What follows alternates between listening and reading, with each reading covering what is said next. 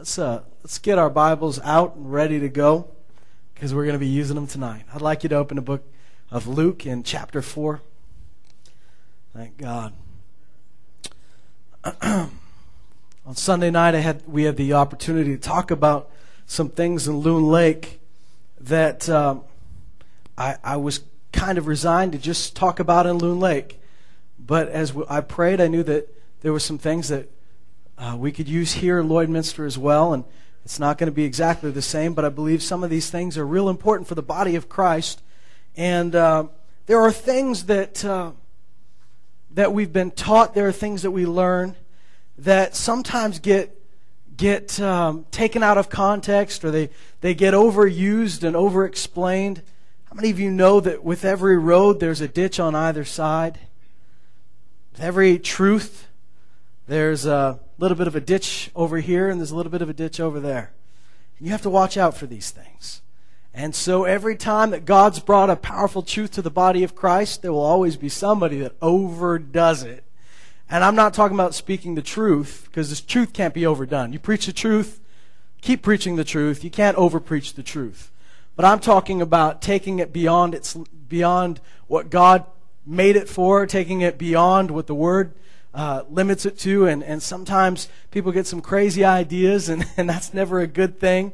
And so one of those things has happened in the body of Christ in about the 70s and 80s. There became an awakening in the body of Christ to the fact that believers have some sort of authority. And when I say some sort of authority, I mean the same authority that Jesus walked with, He left to us. That is true. There's no getting around that.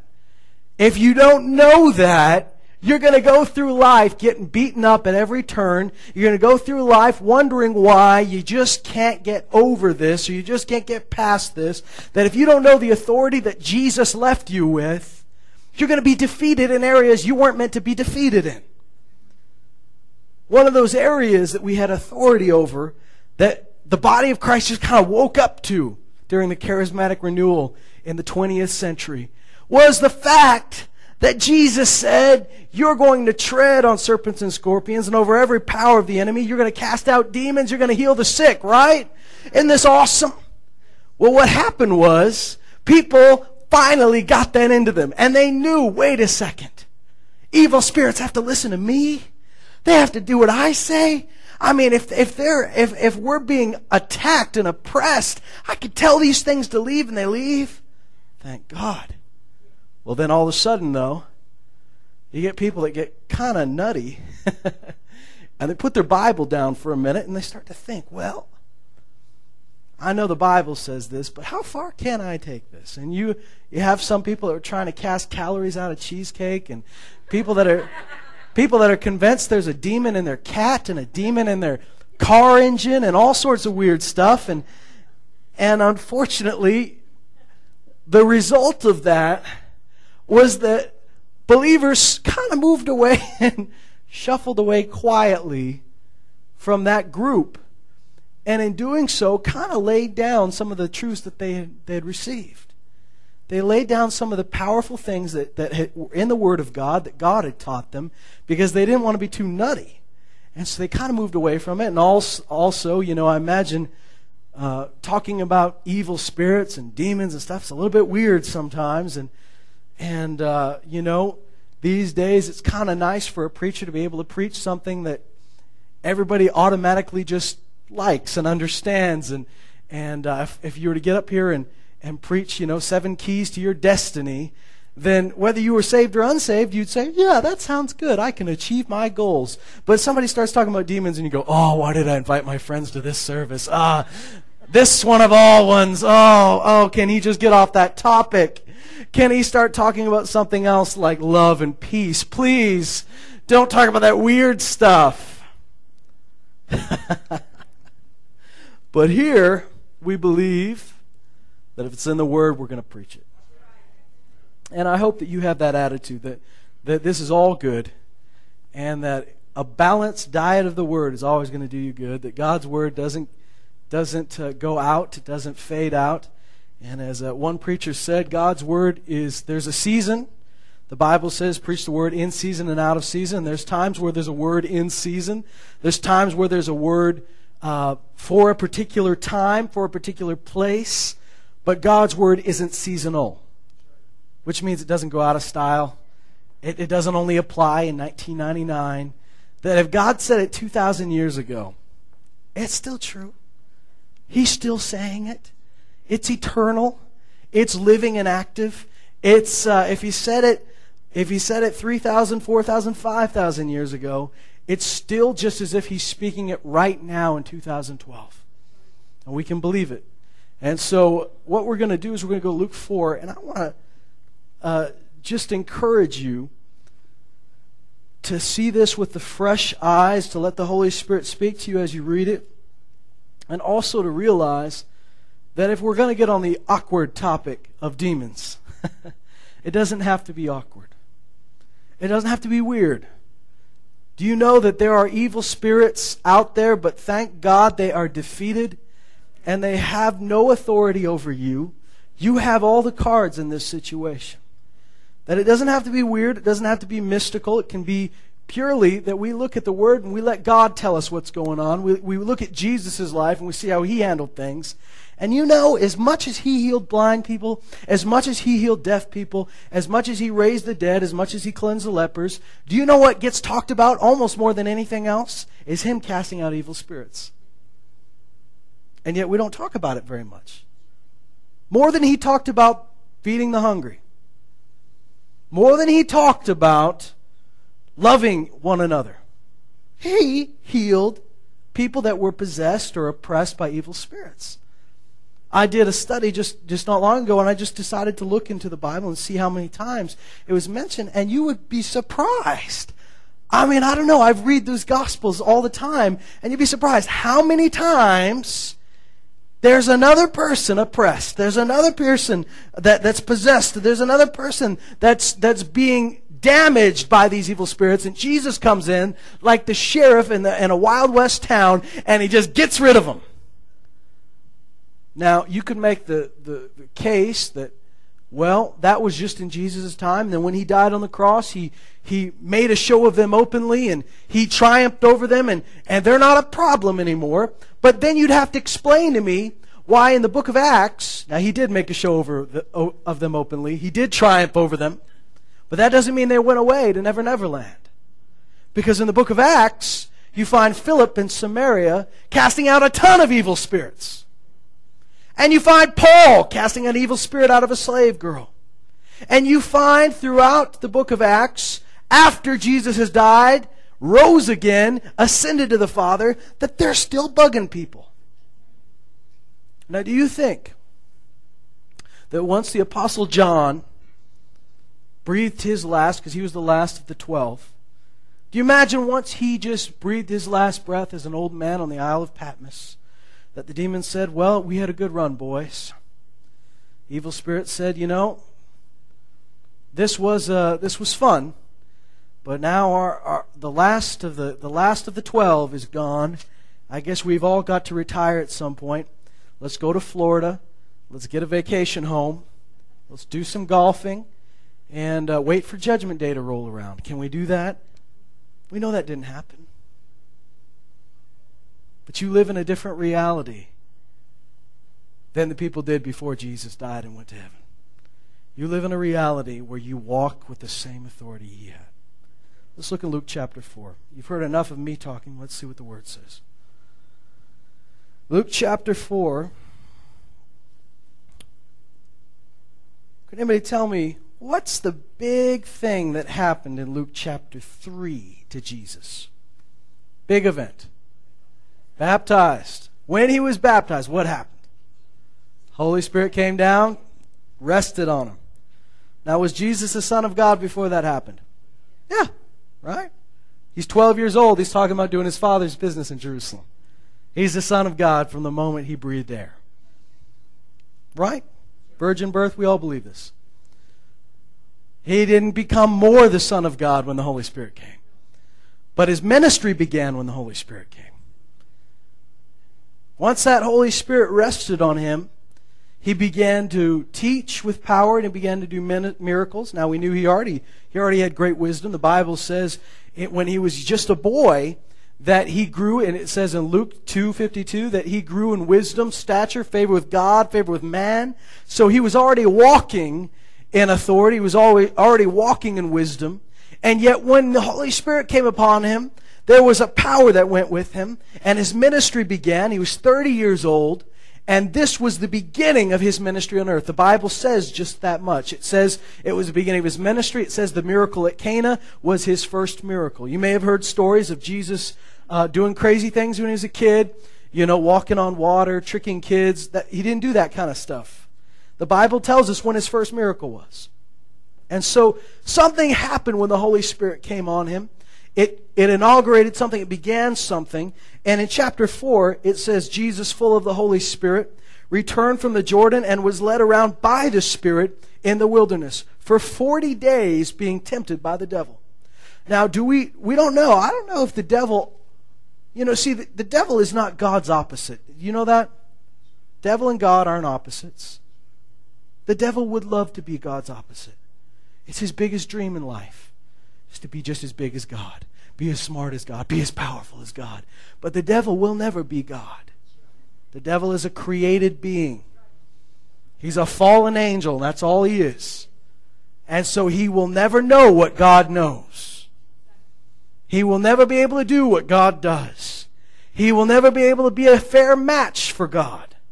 And so we know that Satan, in all of his tomfoolery and all of his dress up and everything that he does, he's never as powerful as our God. And he never can really do what some people think that he can do just as freely. He's got limits. And so we don't even know if all of Jesus' life, if he really figured out who Jesus was. We know he tried to kill him when Jesus was a toddler, used Herod to kill all of the toddlers in the same region that Jesus was born, but he failed. We don't know if Satan really figured out if Jesus was who he really was until maybe he knew it from the beginning, or maybe he only figured it out when John the Baptist figured it out, when the Holy Spirit came. It doesn't matter. That's a subject for another time.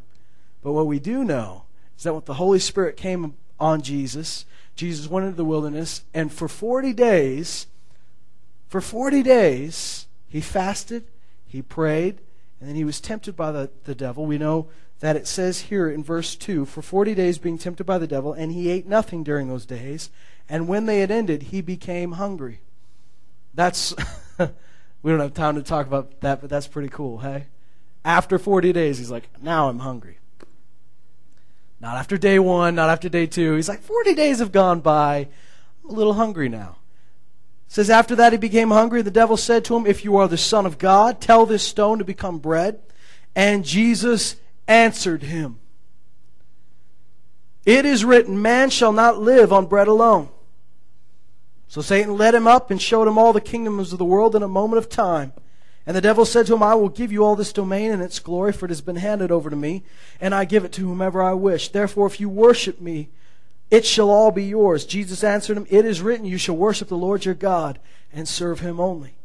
And he led him to Jerusalem, had him stand on the pinnacle of the temple, and said to him, if you are the Son of God, throw yourself down from here. For it is written, he will command his angels concerning you to guard you, and on their hands they will bear you up, so that you will not strike your foot against a stone. And Jesus answered and said to him, it is said, you shall not put the Lord your God to the test. When the devil had finished every temptation, he left him until an opportune time.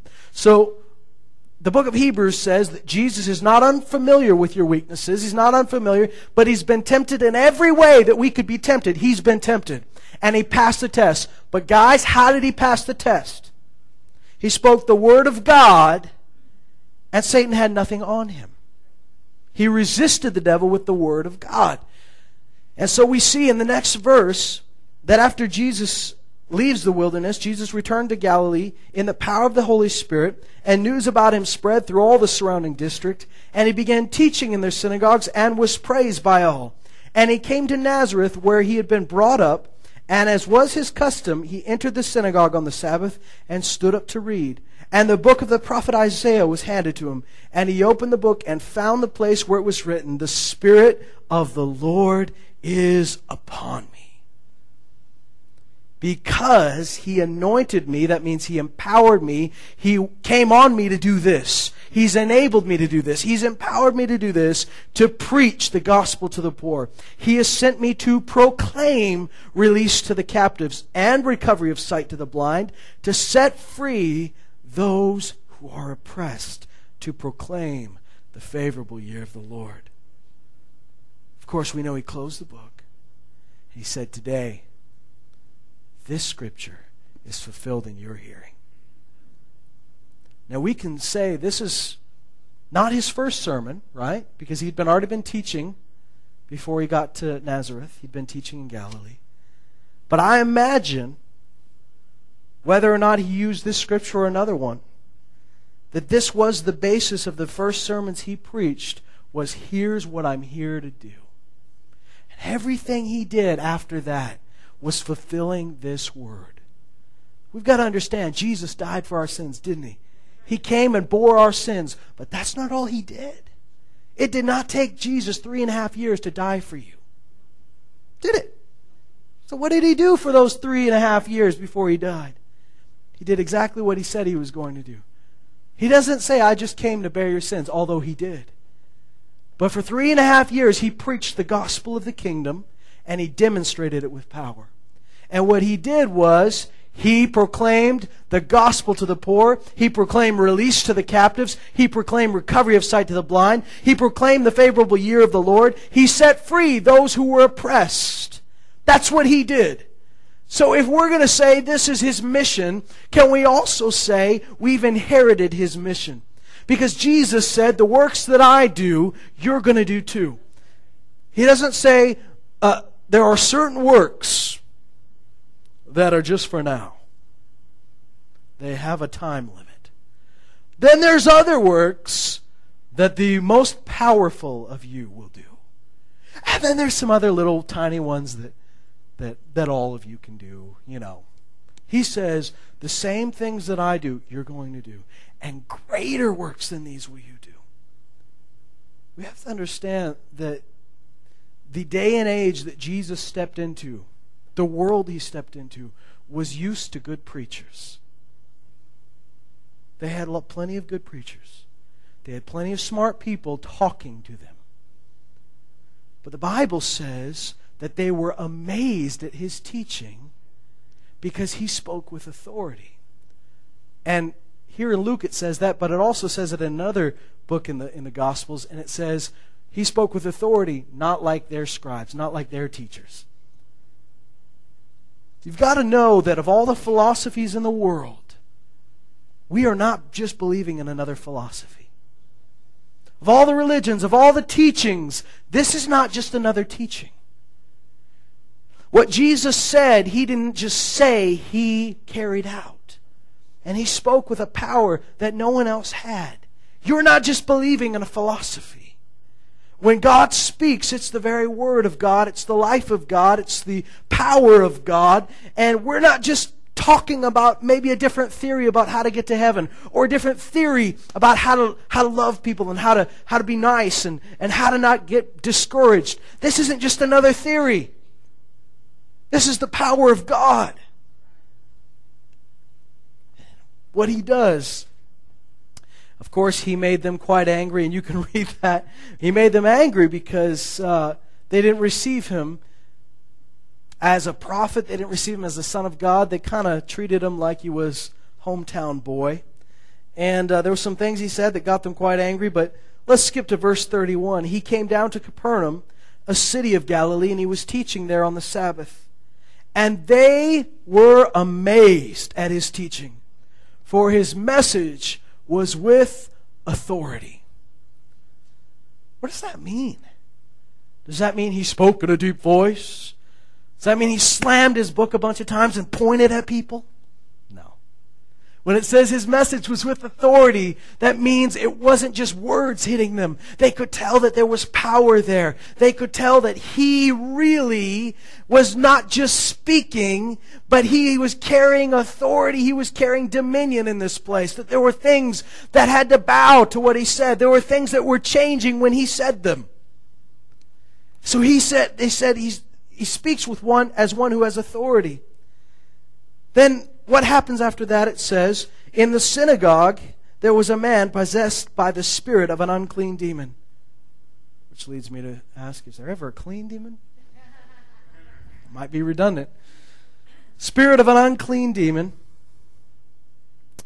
And, I lost my place. Unclean demon, and he cried out with a loud voice, "Let us alone. What business do we have with each other, Jesus of Nazareth? Have you come to destroy us? I know who you are, the Holy One of God." Now, this is in the synagogue, guys. Isn't this weird? Jesus didn't go to the bar and find this guy. This guy's in the synagogue. And he goes, "What are you doing here? What are you doing here? This is our place." He says, "What business do we have with each other, Jesus of Nazareth? Have you come to destroy us? I know who you are, the Holy One of God." What do you think Jesus said to him? Because here's the deal, guys. Like I've said, there's a ditch on either side. Now, we've been through the times where somebody finally got the revelation that Jesus gave you the power to cast out evil spirits and tread on serpents and scorpions. And they figured out that people really get interested with that kind of stuff. Unfortunately, we went through a time where people made kind of a big show out of the whole thing. Somebody was casting out an evil spirit and kind of turned it into a circus act. Asking the evil spirit, "Hey, what's your name? Where'd you come from? Who's your boss? Who's your chief? Are you part of a guild? What do you have a secret code?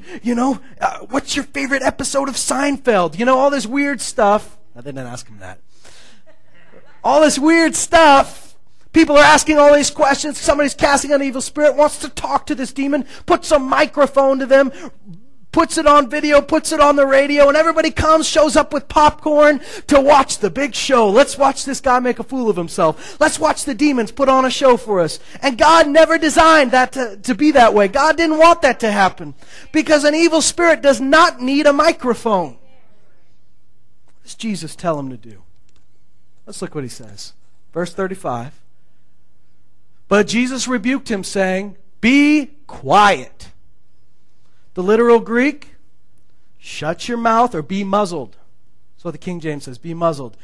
Which, in our language, just means shut up and get out. Two phrases. Shut up and get out. He doesn't say, "So, we got a moment here. So, how many of you are there?" "Well, there's about 7. "Okay. Is it tight living quarters? Is it uncomfortable? Well, suppose that I cast you out. Where would you go? Where do you live? Where did you come from? At what age did this man get possessed?" There's none of this. Jesus didn't say, "Everybody gather around. We're going to have a cool show here. Let's watch this guy flop on the ground and say things with deep voices." No, what does he say? "Shut up, get out, we're done." Jesus is not trying to embarrass the man. You ask the evil spirits all these questions. Because, you may say, "Why are you making a big point of this?" Because there are people that really have overplayed this, tried to make a big deal of it, asking all these questions. Do you really think these evil spirits are going to tell you all the truth all the time? You think they got anything smart to say? They want to say something. They've been trying to say something. But Jesus doesn't give them an opportunity. He just says, "Shut up, get out." And when the demon had thrown him down in the midst of the people, he came out of him without doing him any harm. Praise God. See, that's God's will. Jesus came to set the captives free. Jesus did not say, my mission is to torment evil spirits. He said it's to set people free. Jesus didn't say, my mission is to go be a demon hunter. Jesus came to set captives free. If he had to cast out an evil spirit to do it, good. So he does. He says, shut up, get out, and do. What did that demon have to do? He had to do exactly what Jesus told him to do. You know, the scripture talks about spirits that would come out of somebody and would rent them on the way out. They would rip them on the way out. They would cause them damage on the way out. But it says here that this evil spirit had to leave without doing any damage to the man. Why? Because such was Jesus' authority, that he didn't even give them any room to stay. No room to cause damage, just shut up and get out. Thank God. This is our Lord. This is what he did. So, it says, and when this happened in verse 36, amazement came upon them all, and they began talking with one another, saying, what is this message? See, the power of God, the authority of Jesus Christ, was not just in casting that evil spirit out, but apparently what he had been teaching went along right with this. And they said, what is this message? What is this message? For with authority and power he commands the unclean spirits, and they come out. And the report about him was spreading into every locality, into the surrounding district. Now, you do a study on your own, and you find out that all throughout Jesus' ministry, pretty much wherever he went, he encountered these spirits, and he dealt with them all the same way. He cast them out. There were some evil spirits that dealt with people and possessed them and controlled them. There were some that manifest in a chronic illness that they couldn't cure no matter what had happened. There was a man who was blind and dumb. He couldn't speak. He was blind and mute. And it says it was an evil spirit that had caused this. Now, we all know that not everybody who's blind and mute is blind and mute because of an evil spirit, right? Because Jesus healed other blind people and other deaf people who weren't possessed with an evil spirit. But sometimes it's just a medical issue.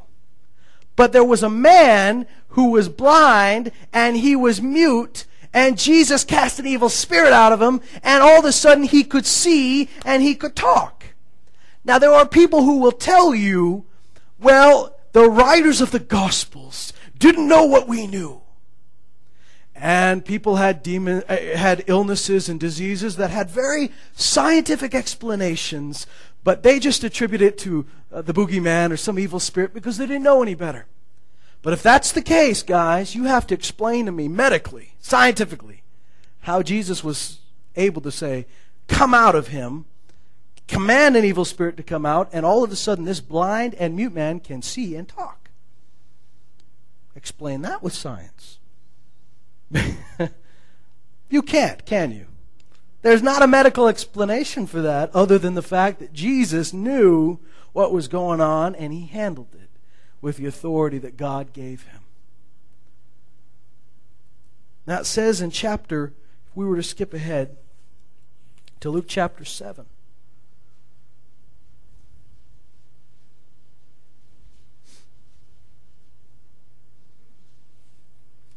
Sorry, Luke chapter 9. Can we go to Luke chapter 9?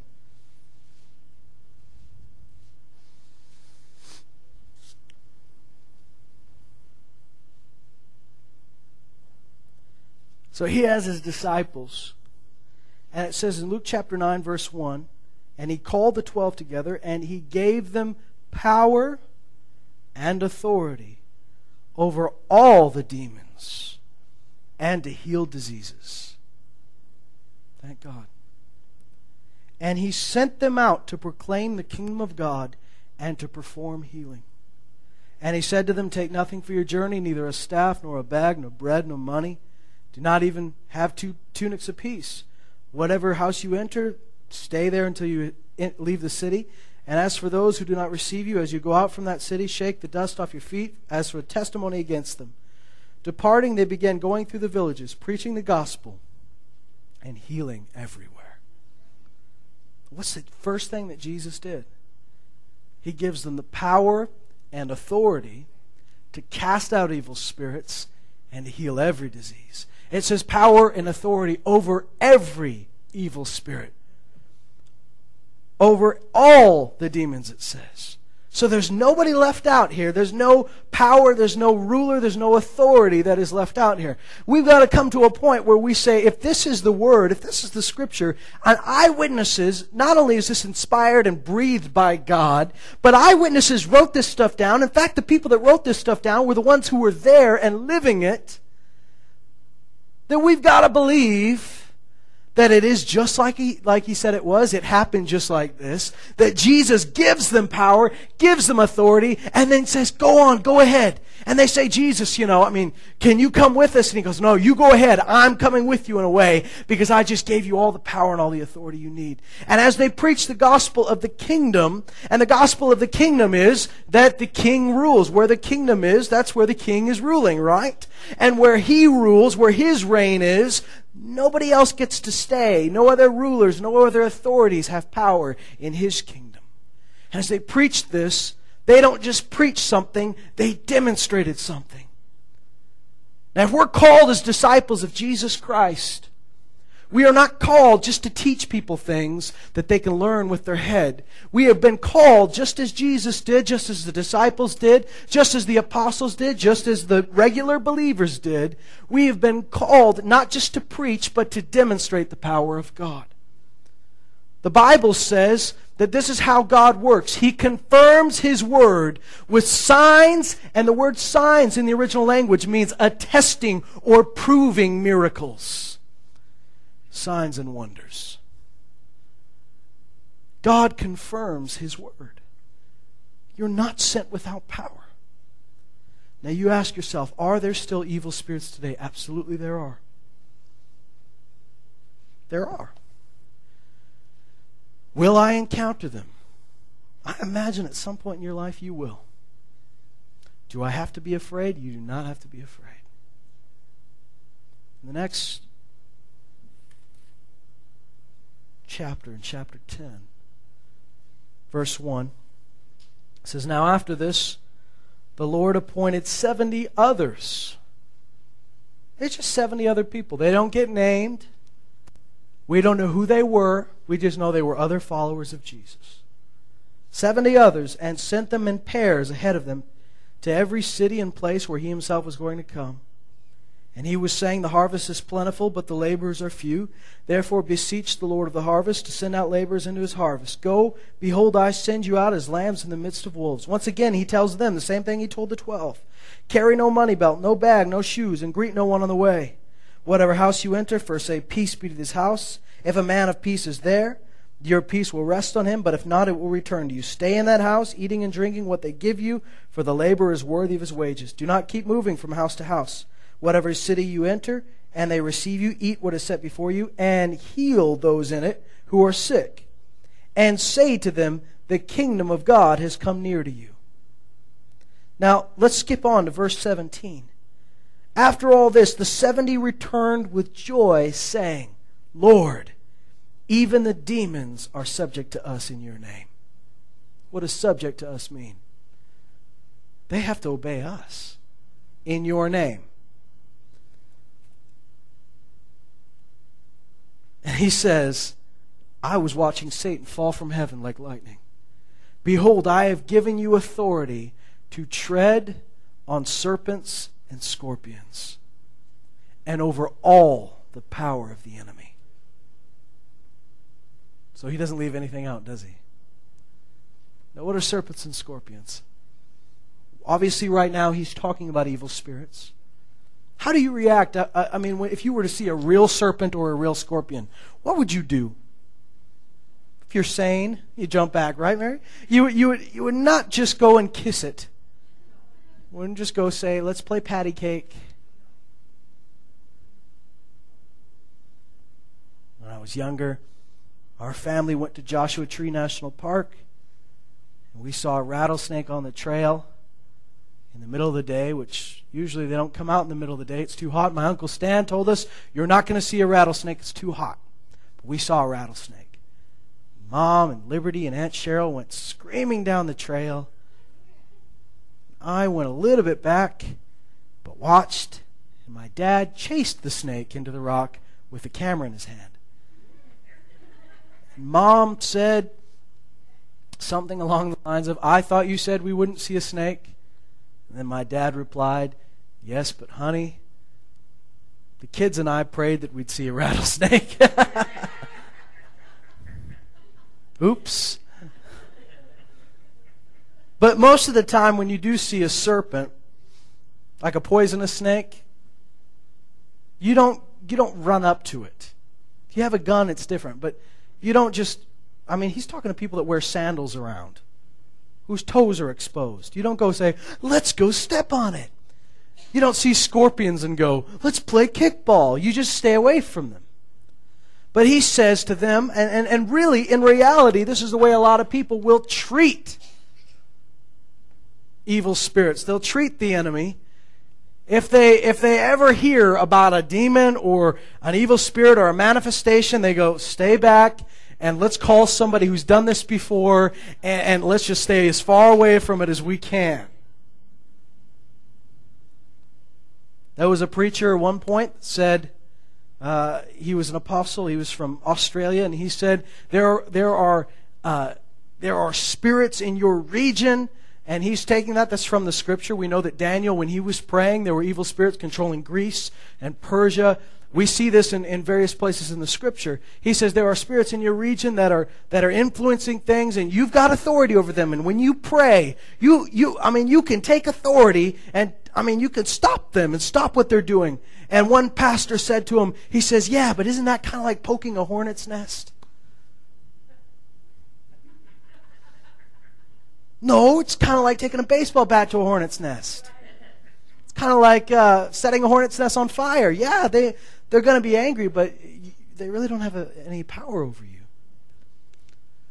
So they say, Lord, even the demons are subject to us in your name. He said, I saw Satan falling like from heaven like lightning. Behold, I have given you authority to tread on serpents and scorpions, so to walk up to them and not run away, but actually to step on them, squash them, and cause them to be of no power, and over all the power of the enemy.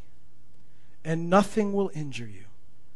Nevertheless, do not rejoice in this, that the spirits are subject to you, but rejoice that your names are recorded in heaven. See, we're not supposed to make the biggest deal about the evil spirits. We're not supposed to give them glory. Don't give them extra attention.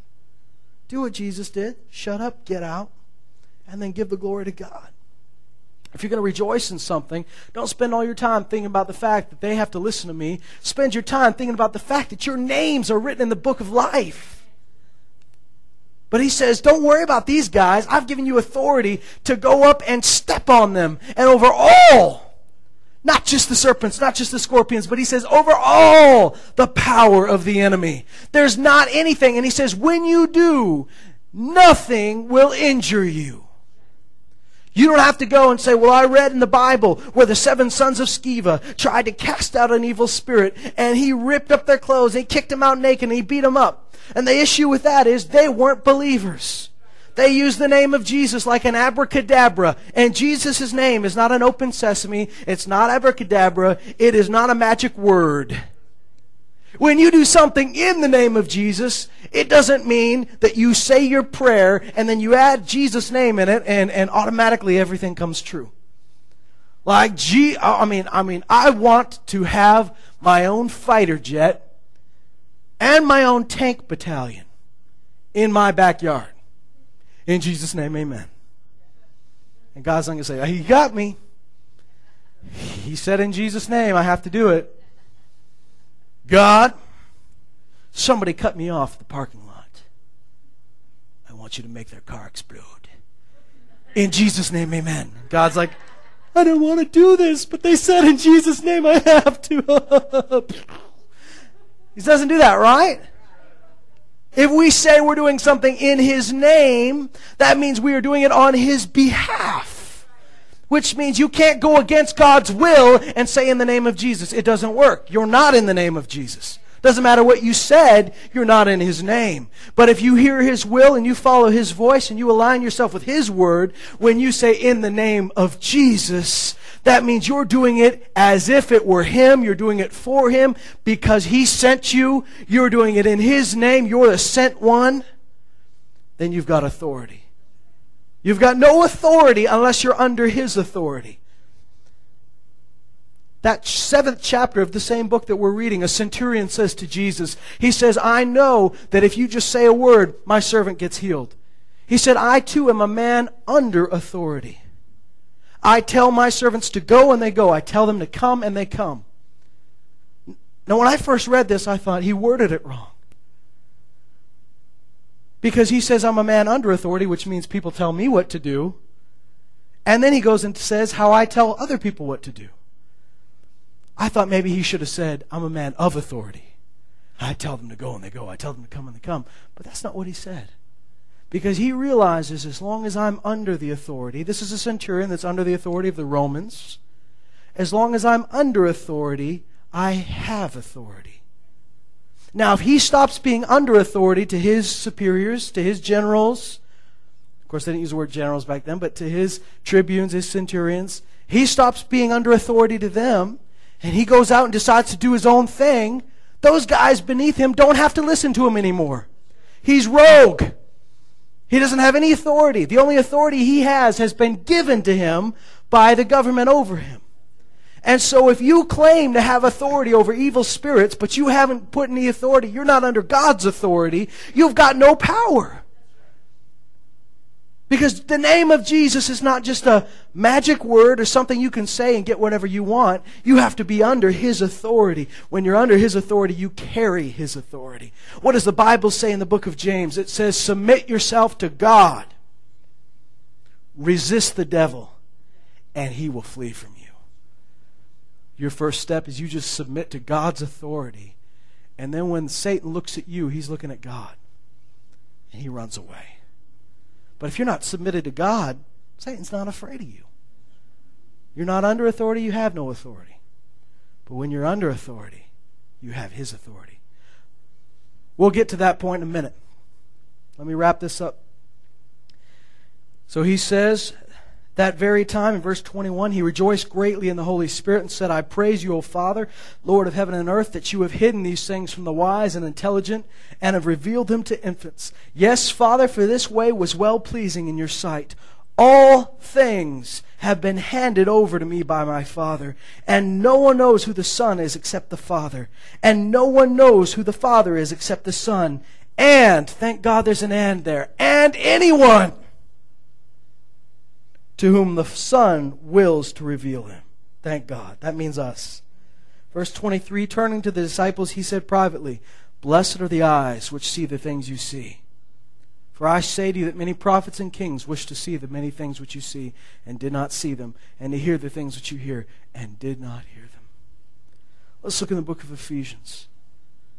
Because now we're going to step out for a minute, and while you're turning in Ephesians, I want to read you a very familiar section from the book of Mark. In Mark chapter 16, Jesus appeared to His disciples and He said to them, Go into all the world and preach the gospel to all creation. He who has believed and has been baptized shall be saved, but he who has disbelieved shall be condemned. These signs will accompany those who have believed. That's the qualification. Did you believe? If you did, here's what accompanies you. In my name, they will cast out demons. They will speak with new tongues. They will pick up serpents. And if they drink any deadly poison, it will not hurt them. They will lay hands on the sick, and they will recover. So this is what Jesus said to His disciples. Here's what's going to happen to people that believe. This is what believers can do. Then He says in Ephesians, chapter 1, verse 15, For this reason too, having heard of the faith in the Lord Jesus, which exists among you and your love for all the saints, do not cease giving thanks for you while making mention of you in my prayers, that the God of our Lord Jesus Christ, the Father of glory, may give to you a spirit of wisdom and of revelation in the knowledge of Him. I pray that the eyes of your heart may be enlightened, so that you will know what is the hope of His calling, what are the riches of the glory of His inheritance in the saints, and what is the surpassing greatness of His power toward us who believe. These are in accordance with the working of the strength of His might, which He brought about in Christ when He raised Him from the dead and seated Him at His right hand in the heavenly places. Do you know what that means? Of course, those of you who studied the Word, you know that when He sat down as our high priest, when He sat down to rule. And when He sat down, He was declaring that the work was done, He was finished. But the Bible says He is seated there until all of His enemies are made footstools for His feet. Does that sound like Jesus is worried? Sound like Jesus is losing? Does that sound like He's pretty confident? Here He is seated at the right hand of God. And it says this, so He's seated at the right hand in the heavenly places, far above all rule and authority and power and dominion and every name that is named, not only in this age but also in the one to come.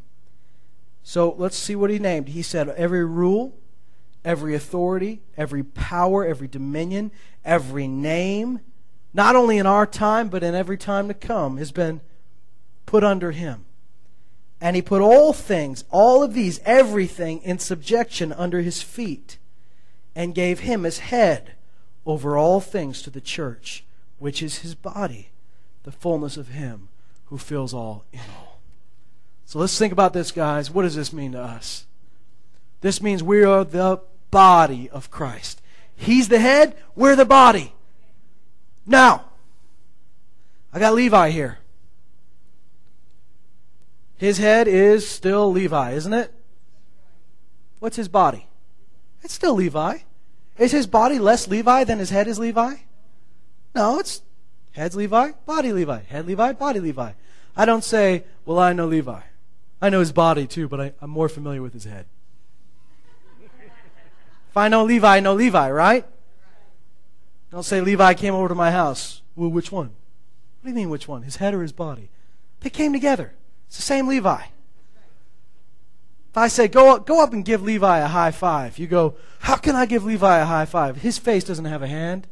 You don't say stupid things like that, right? Levi is Levi. His head, his body, his feet, they're all Levi. So you're wondering, why are you saying that? Well, if we're the body of Christ, if He's the head and we're the body, we're not less part of Him than the head is. We are the same person. We're in Him, He's in us. I'm not going to walk around and say I'm Jesus. But the church is His body. We are the fullness of Him who fills all in all. And it says that He put everything under His feet, and the feet are part of the body. So if everything is under His feet, everything is under the body. That means every name that's named, every power, every authority is underneath us. So why would you ever walk around like you're timid or afraid of what the enemy might do, or afraid that he might pull a stunt that you're going to have to call the pastor because you don't have enough faith for that, when you're the body of Christ? You've got the same authority. Jesus said in John 17, He says, the same love, remember we read this? He said, with the same love that you love me, I've loved them. He said, the words you gave to me, I gave to them. What did He do with those words? He cast out evil spirits. He raised the dead. He healed the sick. Those are the words He's talking about. And He said, I gave those words to them. And then He says, and everyone who believes on my name through them. Thank God. So what does this mean? Guys, this means that you've got the same authority that Jesus had when He walked the earth. And we need to know that you're going to encounter some weird stuff, but you have the same power. Now, I know you've been taught this. This is not a new thing. This is not a brand new thing that we're hearing. Some of you have been born again for 20, 30 years. And every one of those 20, 30 years, you've heard somebody preach this. This is not a new doctrine. But there are times where we need to be stirred up and reminded That we're not just walking in the flesh. Because the world will condition you to just walk by what you see and what you can touch and what you can feel. And they mock somebody who believes that there's something going on that we can't see. That when the Apostle Paul said by the Holy Spirit, he says, our battle is not with flesh and blood, but we wrestle with principalities and powers and rulers of the darkness of this age. Let's say we need to think about that. Thank God you have the authority in Jesus Christ. You have His authority. You carry it. Let's be smart about that. Let's be confident about that. Let's be bold about that. And let's realize that He can't continue to oppress your family. He can't continue to oppress the people around you, your friends, all these other people. If you can come in and step in like Jesus did and said, all who want to be free can be free. If you want to be free, come to me. I can do something about this. But you walk with that same authority. Now we know that Jesus gave us that authority, and Jesus walked around and He set these people free. He set all those who were oppressed by the devil. But you know, in your own life, there's nobody in this room that's demon-possessed. Right? Nobody here is demon-possessed, flopping around on the floor, yelling in a loud voice. But the Bible says that as believers, Spirit-filled believers, we're still wrestling with some of these things. This doesn't mean you have one inside you. It doesn't mean anything. It means that there's a battle going on and we're part of it. And a big part of that battle goes on right here. But you've got the same authority that Jesus had when He cast evil spirits out of that man and that woman and that little kid. You've got that same authority to just say, no, I'm not going to have this. And of course, we know in the Scripture it says that our weapons of our warfare are not carnal, they're not fleshly, but they're mighty to the pulling down of strongholds. Resist the devil. Submit to God. Resist the devil, and he will flee from you. I want to tell you a little story in my life. Because I've been taught all my life that when the enemy shoots those fiery darts, Ephesians 6 talks about flaming missiles that he shoots at you. And we learn those are mostly thoughts. These flaming darts, Satan can plant thoughts in your head, but he can't read thoughts. Did you know that? Satan's not a mind reader. He doesn't know what you're thinking. I've known that all my life. And yet, it took me till very recently, till I finally clued in, wait a minute, he can't read my thoughts. Here's what I was doing. I'd have to fight a thought. I'd have to fight something I knew was not from God. It was from the enemy. And it'd be in my head. And I'd be thinking it. And I was like, that's not from God. And so I would resist it. I would rebuke the devil. But I would do it all in my head. Like in my brain. I'd fight that thought. I resist you, devil, in Jesus' name. I rebuke that thought. I put it under subjection to Jesus Christ. But I'm not saying anything. I'm doing it all up here. You heard people say that? Say, why don't you pray for that sick person? I'm doing it in my head. Open your mouth a little bit. God can read your thoughts. But you know, I was rebuking the devil with my thoughts. He can't read my thoughts. This is like telling a dog to go away and try to communicate it psychically. Wondering why the dog doesn't do anything you tell it to do. Just staring at him real hard. Trying to communicate something. Enemy doesn't know. You've got to open your mouth and be bold. Jesus didn't go around slapping demon-possessed people. He didn't go around blowing on them. He didn't go around throwing water balloons at them. He told the demons to leave, and they did. So we've got a bunch of believers who've got authority, but unless you open your mouth, you'll never pull the trigger on that authority.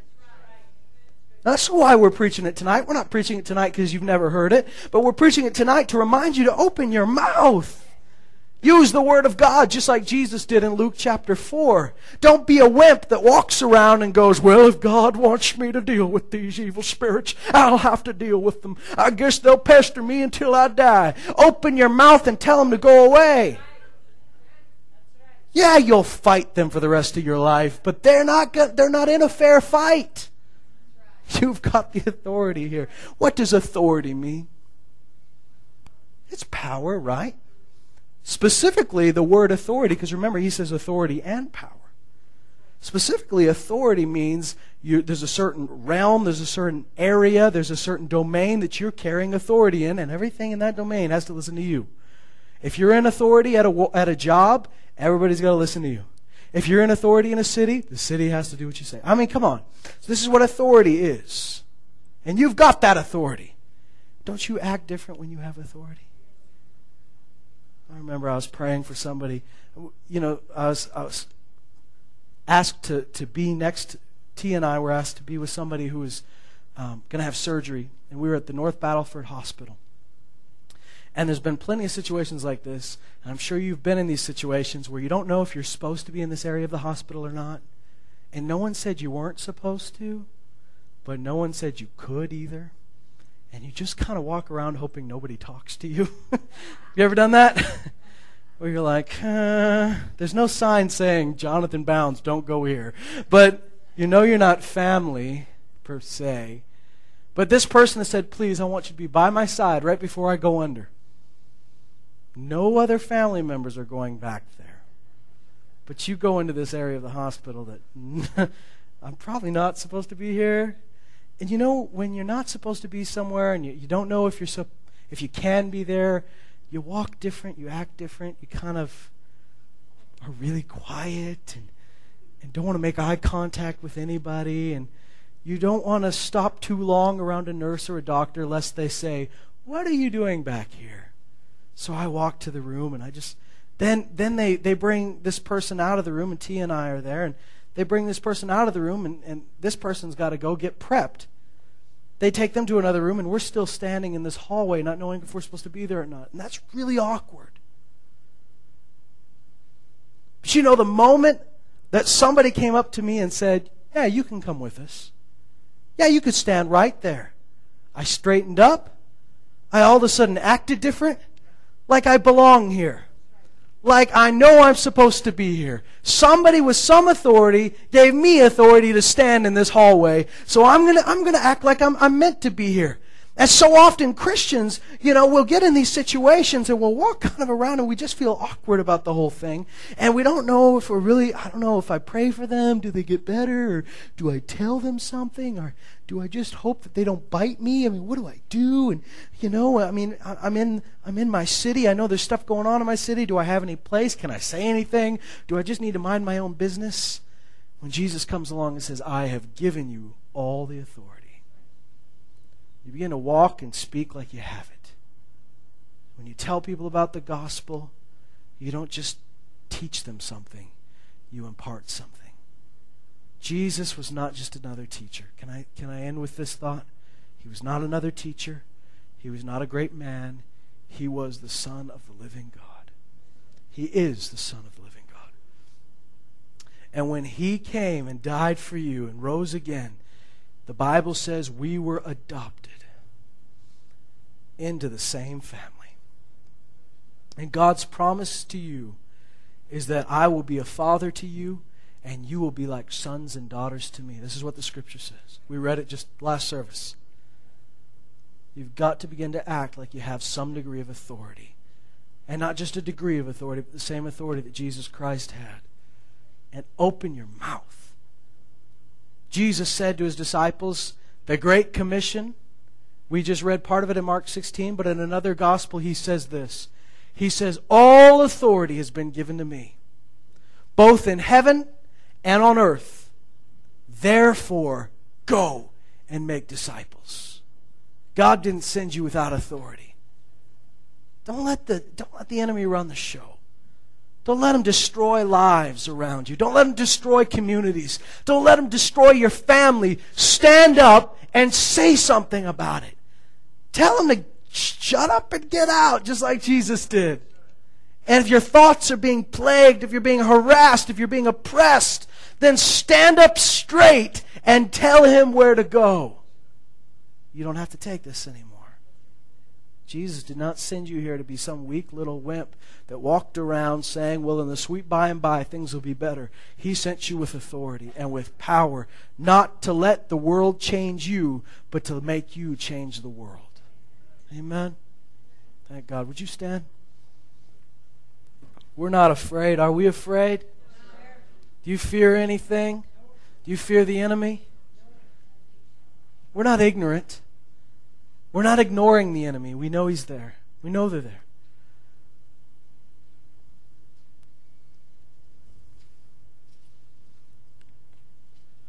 I want to tell you that Jesus loves you. He loved you enough to die for you and to be raised for you. When he did this, he put everything under his feet. And he invited us to become part of his body, to carry that same authority. Do you know, it's 2012, and a lot of time has passed. And the evil spirits that were around in Jesus' day, they didn't go pack their bags and leave. But the same authority, the same power, the same love that he had. And ultimately, here's what it comes down to. When you get your own house in order and you get your own family in order and you say, you know, I think I've got things under control. I don't think the enemy's, beat me up like he used to beat me up. I think I understand my authority. I know who I am in Christ. You're tempted to stop, but Jesus did what he did because he loved people. He went and set people free. God didn't call you just to make sure your own house was safe and your own family was not being oppressed. I think he sent us with the same mission that Jesus had. Go and find them. Seek and save the lost. Go and open the prison doors.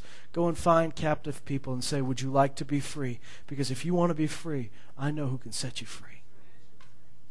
In fact, we have the word of the Lord on our mouths. Father, we thank you for equipping us, setting us on this planet to make a change. God, we don't walk just by what we can see, what we can touch, what we can feel, what we can handle. We know there's an unseen world. There's an unseen realm. We know that there are things we can't see that we battle and we wrestle against. But we know you've conquered. We know that you said whatever is born of God overcomes the world. And this is the victory that overcomes the world, our faith. Father, we know that every battle that's ever going to be waged has already been won. So, Lord, we stand in your authority and your grace and your power and your love. And we ask you, Lord, to send us to the captives. We know the captives can't come to us, but we can go to them. Lord, let me just correct that. You can send them to us. Of course you can. But send us to wherever they need us.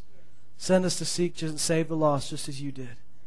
Lord, I pray that my brothers and sisters here who stand with me would not go in fear, would not go in shame, would not go in timidity, but would go with power and love.